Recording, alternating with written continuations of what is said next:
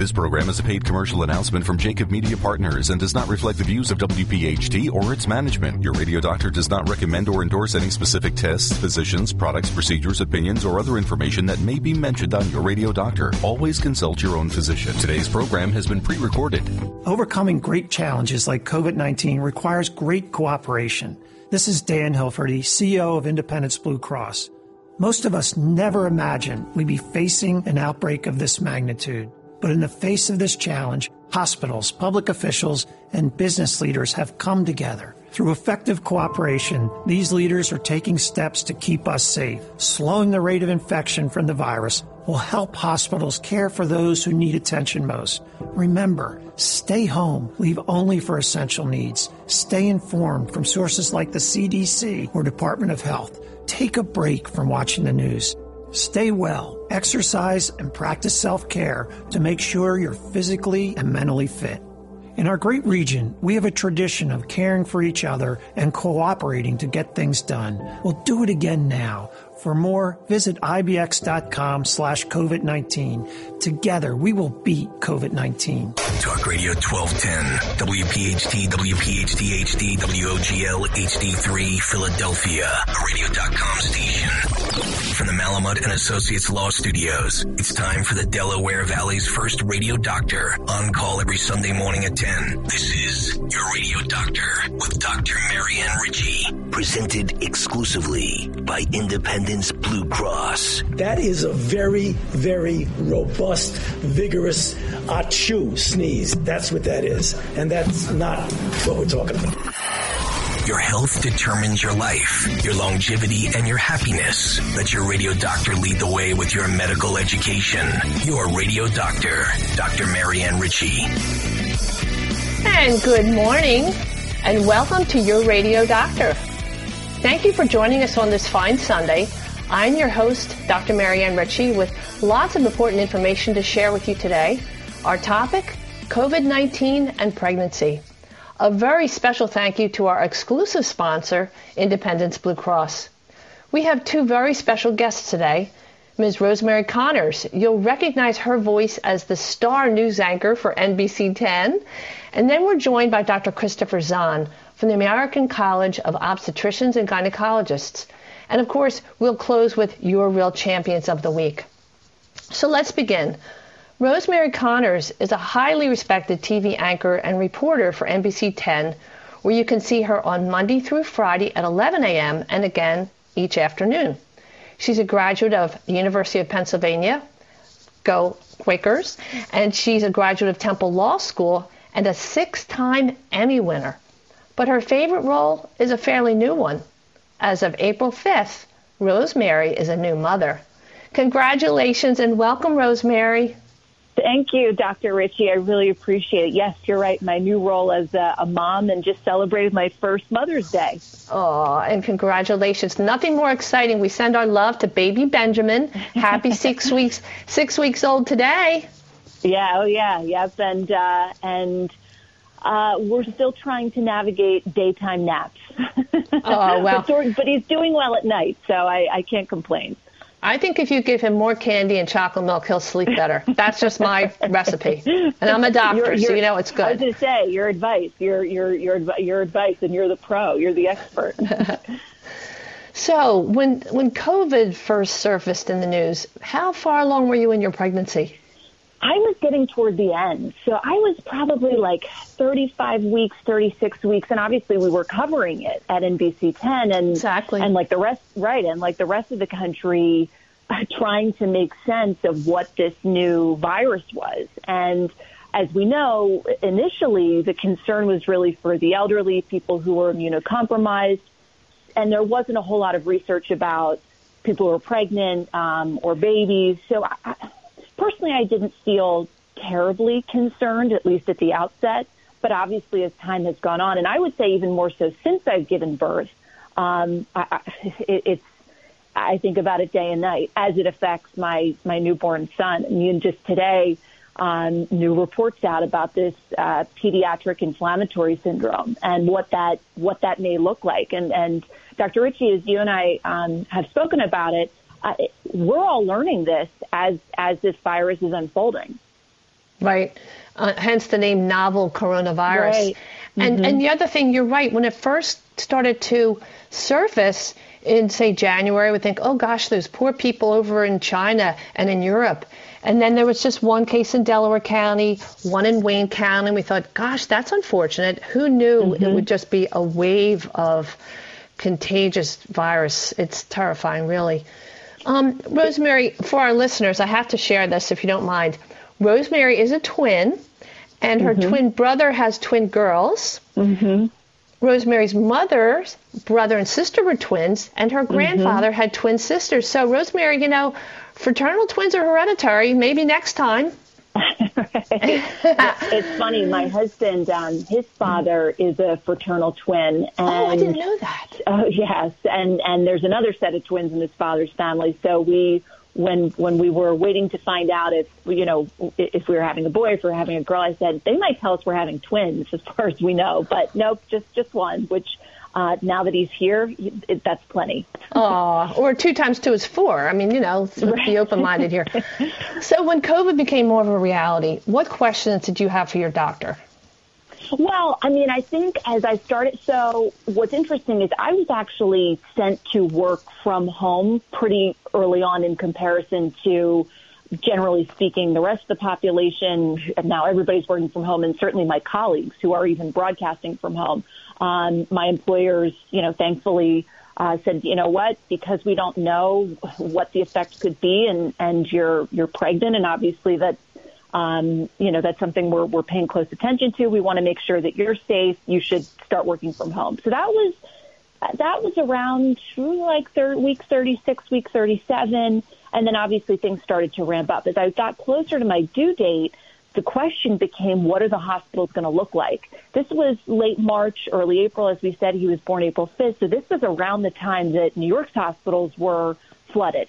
And Pennsylvania's and Philadelphia's were not, but obviously there were COVID cases in every city hospital. I delivered at Pennsylvania Hospital, 8th and Spruce in Philadelphia.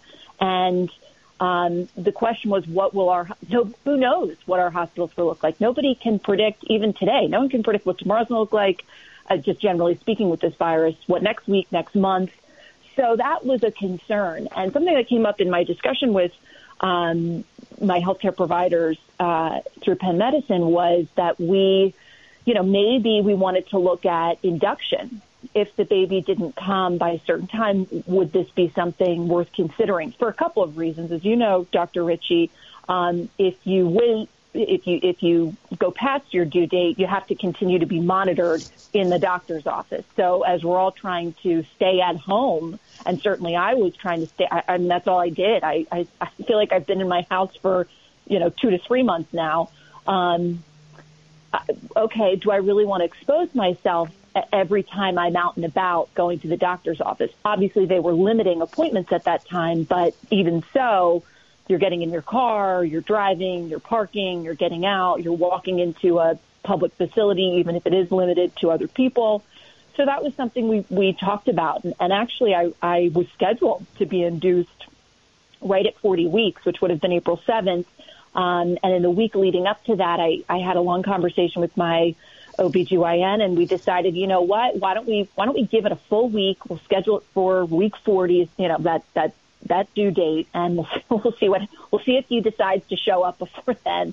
So in those days leading up to it, I did a lot of walking around my neighborhood, hoping that I might be able to have little baby Ben sooner than the induction date, and that is what happened. But there were concerns, obviously, even then, of going into the hospital, wearing masks, and making sure that we were protected and okay. Obviously, the staff at Pennsylvania Hospital, which certainly made us feel safe, and the doctors were everybody was wearing masks. Even the people bringing, once we delivered the baby, even people bringing in food into your room, everybody obviously had masks on.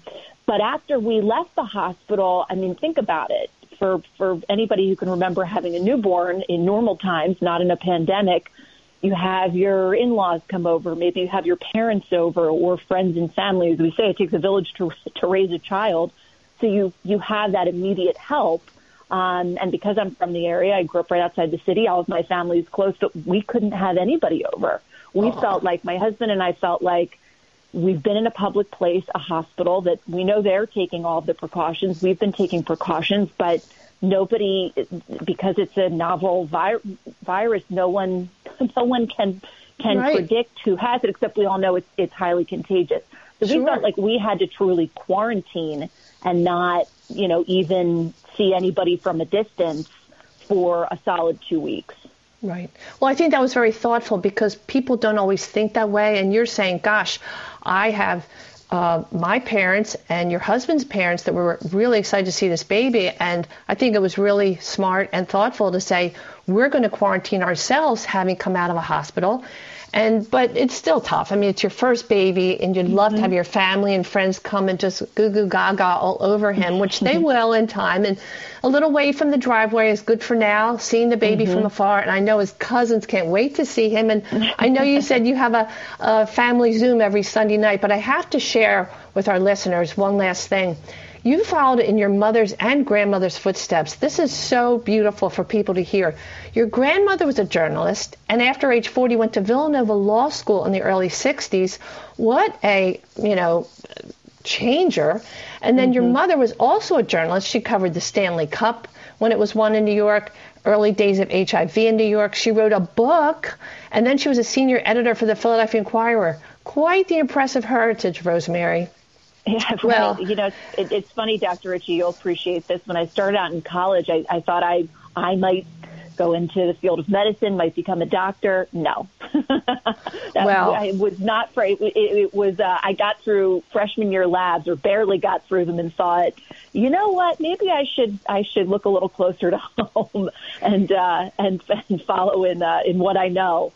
Wow, so. Philadelphia is quite lucky that you found your path. So I'm going to say congratulations again. Enjoy this precious time at home with your new baby. Just sit and stare at him.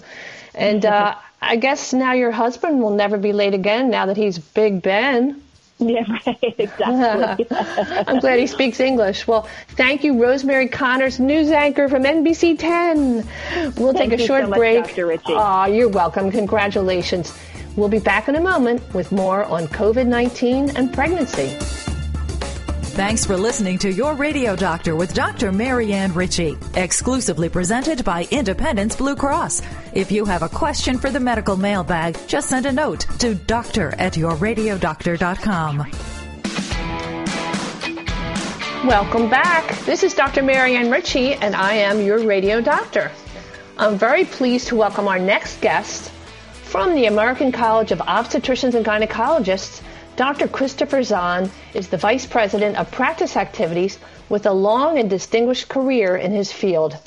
Dr. Zahn is a retired Air Force officer. Thank you for your service. He was a professor and chair of OBGYN at the Uniformed Services University of Health Sciences. He practiced at Walter Reed and has many other accolades listed on our website. So for women who are currently pregnant or will be soon or are close to delivery, this will be a very helpful session with Dr. Zahn as we discuss many topics concerning pregnancy and COVID-19. Welcome, Chris, and thank you once again for joining us. Thanks very much, Marianne. Really appreciate the opportunity to talk with you and to be part of this program. Thank you. Well, and I'd love to start by saying that I've read your website. For our listeners, that's acog.org. ACOG.org, American College of OBGYN. Great resource for patients.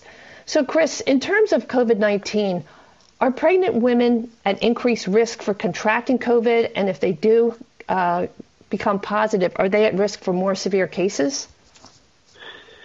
Well, it's a great question, Marianne. And based on the information that we have, granted that this is an evolving area and there's new information coming out, what seems like daily, but again, based on the information that we have, it does not appear that pregnant women are at increased risk of severe illness or other adverse outcomes compared to non-pregnant women. This is a little unusual in that pregnancy in and of itself does cause changes to the immune system. And historically, other viral illnesses and other infections, at times, not all certainly, but at times, pregnant women have been at increased risk. But that has not been seen with coronavirus. Again, the data is emerging, but the information we have both from overseas experience as well as the U.S. experience suggests that pregnant women compared to non-pregnant women are not at increased risk. I do think it is important to highlight that these are pregnant women without other significant illnesses. We certainly recognize that for non-pregnant patients, those with comorbidities, for example, other coexisting illnesses such as asthma, hypertension, cardiovascular disease, those patients are at increased risk. We consider those same coexisting illnesses to put pregnant women at increased risk as well.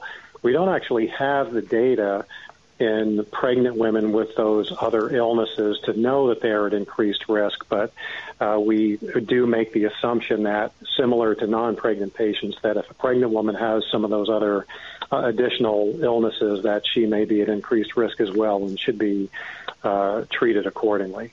Sure. So just like people in the general population, their risk is going to be increased if they do have the conditions you mentioned, hypertension, diabetes, if they're immunocompromised.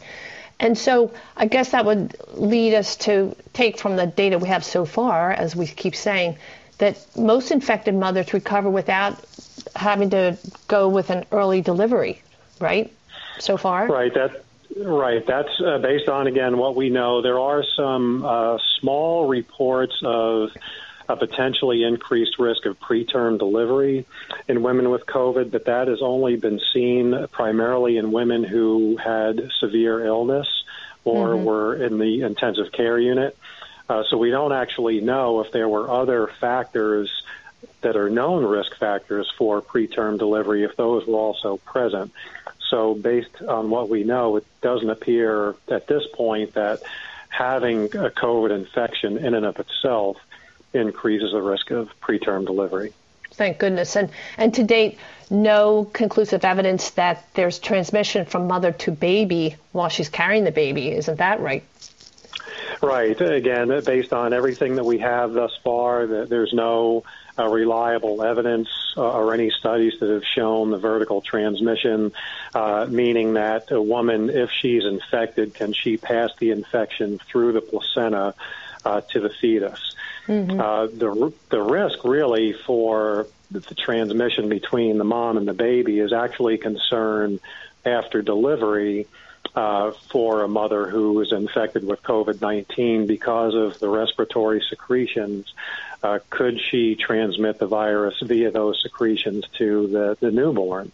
And that is clearly a potential risk. And there are recommendations for how to potentially avoid those situations after birth for an infected mom and the baby. Well, I think one of the other things that we talked about the other day when we chatted about our talking points was that for pregnant women with other children, I know that you warned them to exercise caution, especially since their children may have mild or no symptoms at all. So the CDC recommends that children not have play dates with children from other households, keep them 6 feet apart from other children and other people, cover their faces as well. And the point we want to drive home is for vaccination, so important. For the mom, of course, make sure her vaccines are up to date. And the children, we were talking, it's in the news, one of the concerns is what will happen after the next several months. People are afraid to go for doctor routine visits and hospital ER visits, and you worry that children aren't getting their vaccinations, and come school in September, what will that look like?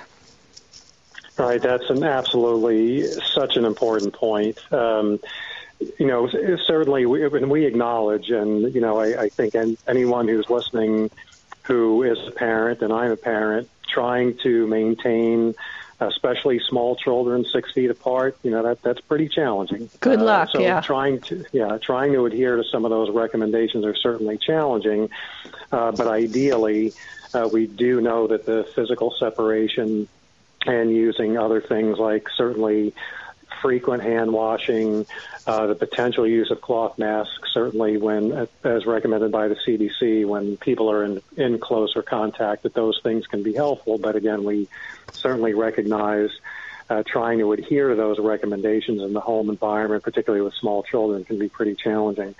But the vaccine issue is absolutely critical. We at ACOG certainly highly recommend to stay with the vaccine schedules that are supposed to be given in pregnancy, and then the same thing for the childhood vaccinations. And the CDC, as well as the American Academy of Pediatrics, have significant concerns about declining vaccination rates for children with a number of these diseases that are really preventable, such as measles, mumps, rubella, that with the declining vaccination rates, whooping cough is another significant disease, that there could be a significant increase in these diseases over the next several months to several years because these vaccinations are not given.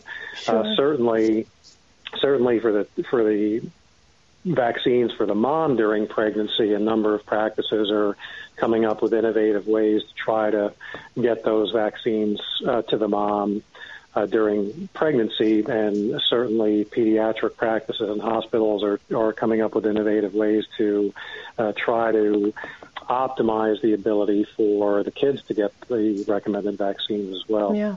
We have about 1 minute left in this segment, Chris. Any special recommendations for healthcare workers exposure to COVID if they're pregnant?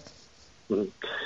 So we certainly recognize that, this is a stressful and anxiety-provoking time for everyone, period, much less healthcare workers who are on the front lines. And there's a lot of concern about should there be additional precautions taken for pregnant healthcare workers. But because of the same risk, basically, between pregnant and non-pregnant patients, for pregnant healthcare workers, certainly following infection control guidelines from the CDC and a number of organizations using the appropriate protective equipment is critically important. But in general, pregnant patients can continue to work, again, trying to adhere to those infection control guidelines. At ACOG, we do certainly recognize that individual employers and, for that matter, hospital systems for the pregnant healthcare workers may modify work schedules to try to reduce pregnant patients' risk of exposure. We actually have in our recommendations that it's reasonable to consider possibly removing a healthcare worker from a high-exposure environment once they reach 37 weeks, or at least anticipated 2 weeks before delivery. With the rationale being that if the patient, particularly if she can self-isolate or self-quarantine, then she reduces her risk of getting infected and therefore reduces the risk of potentially the baby being infected, or the other healthcare workers involved in her care would actually get infected as well. Good point. So many aspects to consider. Chris, we're going to take a little break and we'll be right back with more on COVID in pregnancy. All right, thank you. Today's edition of Your Radio Doctor with Dr. Marianne Ritchie, presented exclusively by Independence Blue Cross, can be enjoyed on radio.com. Listen to the show at your convenience. Go to radio.com and in the search bar type in Your Radio Doctor. It's health education on demand. And welcome back. Thanks to our exclusive sponsor, Independence Blue Cross. We're here discussing COVID and pregnancy with our guest, Dr. Christopher Zahn from the American College of OBGYN. So, Chris, with fever in general, some people don't mount a fever with COVID, but if a pregnant woman has fever for any reason, bronchitis, bladder infection in the first trimester, your concern is congenital anomalies, especially, and miscarriages. So Tylenol is safe. That's the message for people who do get a fever should they become ill with COVID or any reason. But the other point to make is that the clinical picture, complications of heart disease or shock or any of those more severe symptoms are similar to non-pregnant patients. Right, that's true. And fortunately, the rate of pregnant women is, again, no higher. The rate of severe illness is no higher. Unfortunately, that rate is very low, roughly in about the 4% range based on the information that we have. Certainly higher than other infectious diseases and Obviously, we would all like a much lower rate. We'd actually like a 0 rate. But we know that the vast majority of women have mild symptoms and can usually do very well just with home management at home. Certainly, fever is one of the presenting symptoms. One of the when the disease was first being described, that was probably the most common symptom. We do know now that there are other symptoms, and fever doesn't have to be present. But we do know that hyperthermia, setting of prolonged fever, is potentially a risk for some anomalies. But that would be a prolonged, very significantly elevated temperature, typically not the pattern seen with most infectious conditions, and Tylenol is safe. And I have prepared a few kind of quick ask and answer so that we can get lots of the typical questions patients might ask you. To date, COVID is not an indication to decide to do a C-section. No, and that's a great question, and one that patients have asked us as well. So I think the two caveats around COVID and delivery is, number one, it is not a reason to deliver early. So the timing of delivery is based on obstetric reasons to do so, not because of the presence of COVID. And number two, it's not an indication for cesarean delivery. So women can still have vaginal deliveries, and the indication for cesarean delivery would be based on the usual, basically, indications for cesarean delivery, not because of COVID. And everything that's been tested, amniotic fluid, vaginal swabs, every part of delivery and the woman's body, placenta, COVID has not been found in any of those areas. So again, it doesn't speak of safer if you go with C-section. So just a couple quick questions. I'm sure that you're trying to change the timing of antenatal or prenatal visits and screening tests. So maybe you'd combine blood studies with an ultrasound into one visit, and you probably restrict visitors when a patient comes in for prenatal visits. Yeah, there's quite a bit. There's no standard or universal approach to how people have handled reducing visits. We do know that reducing visits has been a common strategy for all sorts of health care, whether it's related to pregnancy, gynecology, primary care, et cetera. So practices and hospital systems have come up with innovative and novel ways to accomplish prenatal care, but with a reduced number of visits. And again, there's no standard. There's no sort of overarching guidance that says during this crisis you only need to have 8 prenatal visits compared to the normal roughly 13 or 14. Right. So again, it's using a combination of in-person visits when needed, using telehealth. Telehealth has certainly been significantly increased. The use of telehealth has significantly increased with the crisis, because a number of the discussions that occur during prenatal visits can occur via telehealth. Condensing the visits so that some of the things that might be done over a couple of different visits, if possible and appropriate from a timing perspective, they could be done at one visit instead of 2, potentially. As you mentioned, maybe combining some labs and ultrasound into one visit. So, there's really been a lot of, again, innovative ways to try to deliver prenatal care. I think the interesting thing is how much of this will be maintained once we are past the crisis, because a number of these really great innovations to address care during the crisis might be able to continue as long as they were safe, effective, and well received by the patients. Yes, and thank goodness so far the rate of miscarriage doesn't appear to be increased, although the data is limited. But I think the messages that you wanted to bring home were, number one, the hospital is still the safest place to give birth. And if you are COVID positive and you know that, you're going to notify the delivery unit when you're on your way to the hospital, because they might have a different entrance and they're going to protect you and other patients. And I guess different hospitals have ways of screening patients as they enter. They ask about symptoms, maybe take your temperature or ask about exposure.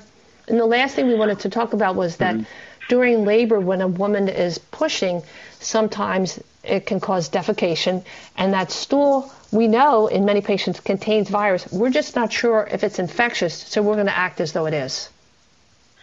Right. The CDC has demonstrated or has identified data that suggests that the virus can be present in fecal matter, but there's no evidence at this point that it's infectious. So there would be no difference or no additional precautions for vaginal delivery based on that potential exposure. Mm-hmm. Are women being asked to wear masks during delivery, the moms? That's a great question, and there are definitely varying opinions on that.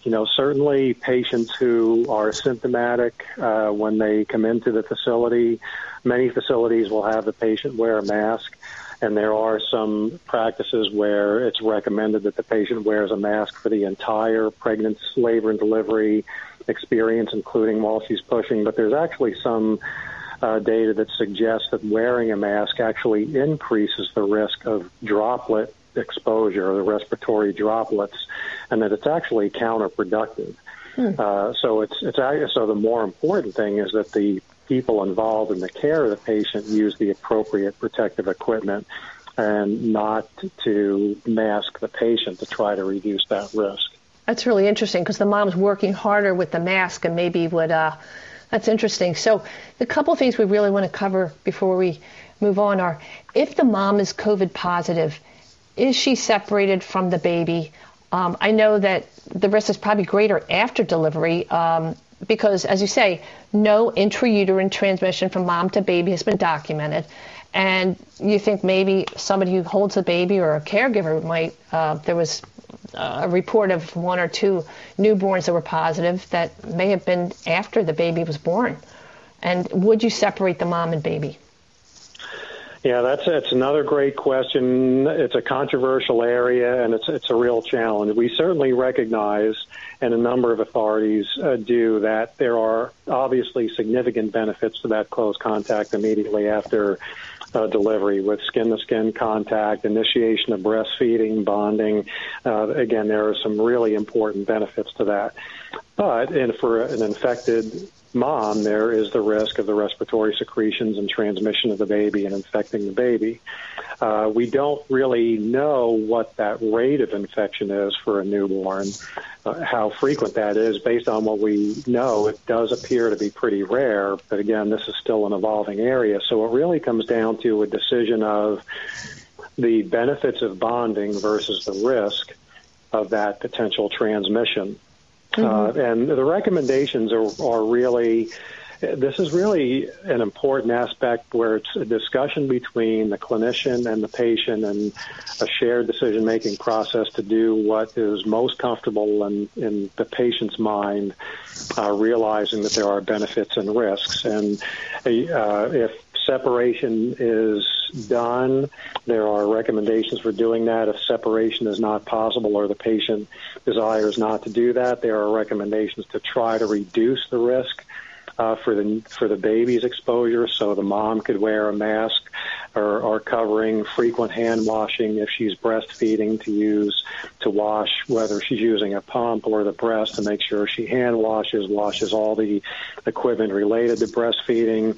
One consideration could be that when she's not holding the baby or breastfeeding, that there's 6 feet of separation between the baby's crib and where the mom is. So there is some guidance about how to try to address the separation issue, but it really is not. It's not the case of the mom and baby should never be separated, and it's not a case where they should always be separated. It really is a discussion between the clinicians and the mom, and obviously the nursing team, right, and doing what they feel is best for their particular situation. So you've laced in my last question. We have about a minute about nursing. It's not known if the virus can be transferred through the nursing milk and breastfeeding. So again, maybe the mom could express her milk and let somebody else feed the baby if she has the luxury of help. And of course, the mom should wear a mask, the caregiver should wear a mask. And I know that you're working hard to, if it's safe, discharge patients maybe one day if they have a vaginal delivery or maximum 2 days after a C-section. The other important area where telehealth is really going to help, Chris, that you talked about is postpartum depression. We have about a minute and we can come back after the break, but it's quite the process for a woman who's just had a baby, coming back, getting screened, getting a referral. You're already depressed. You're bringing a crying baby to the office, and many just don't show up. Telehealth will make a big difference for these women who can talk to their doctor from home and better compliance. Maybe we'll take a little break now and come back to that in a few minutes.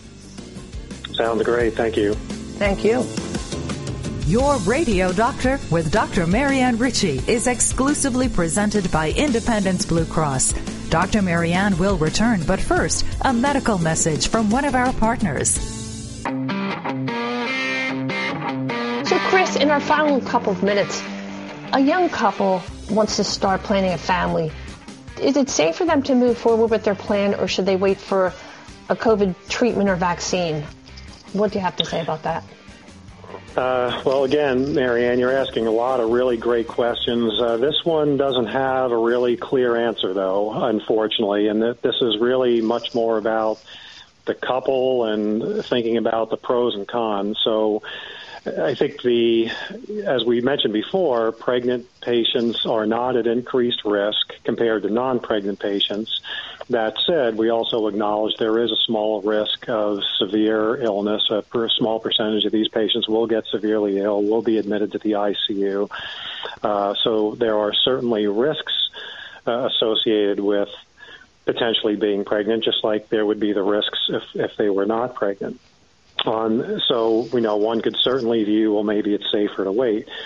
I think the challenge with the vaccines is we don't know how long it's going to take till a vaccine is developed, and as well as even when it is developed, how widespread the availability will be. So, that could be a couple of years, that could be 4 or 5 years. So can the couple really postpone their pregnancy planning that long, particularly if they've had trouble getting pregnant before, or depending on the couple's age, particularly the mom, where, she might be approaching ages where fertility starts to decline, and how long you can wait. So there's a number of factors that are at play, and it really is going to depend on a discussion with the clinician, trying to really look at the pros and cons of waiting versus moving forward, and ultimately making the decision for themselves. Well, and I think even in this short time, we've learned so much, and listening to you, all these good minds are coming together to make it as safe as possible. So, and the last thing I want to share with our listeners is that doctors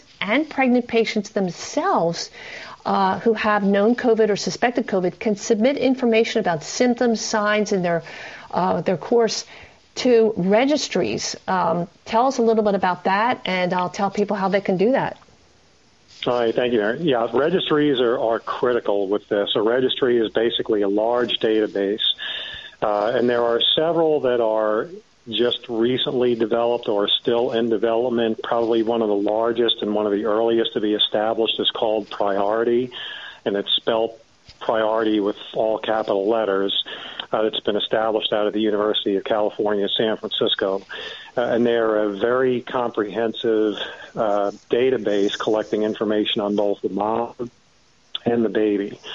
And it's really going to be critical, because as this continues to evolve, the more data we can get to help give us more information, give us more evidence to help inform these decisions and modify things moving forward is absolutely critical.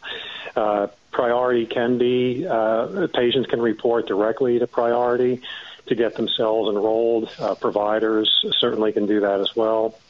And it's pretty easy to find. If someone searches Priority with capital letters, it'll pop up. If you search UCSF Priority. This is going to be really important to be able to collect this kind of information. The other thing to mention about Priority is they're actually collaborating internationally.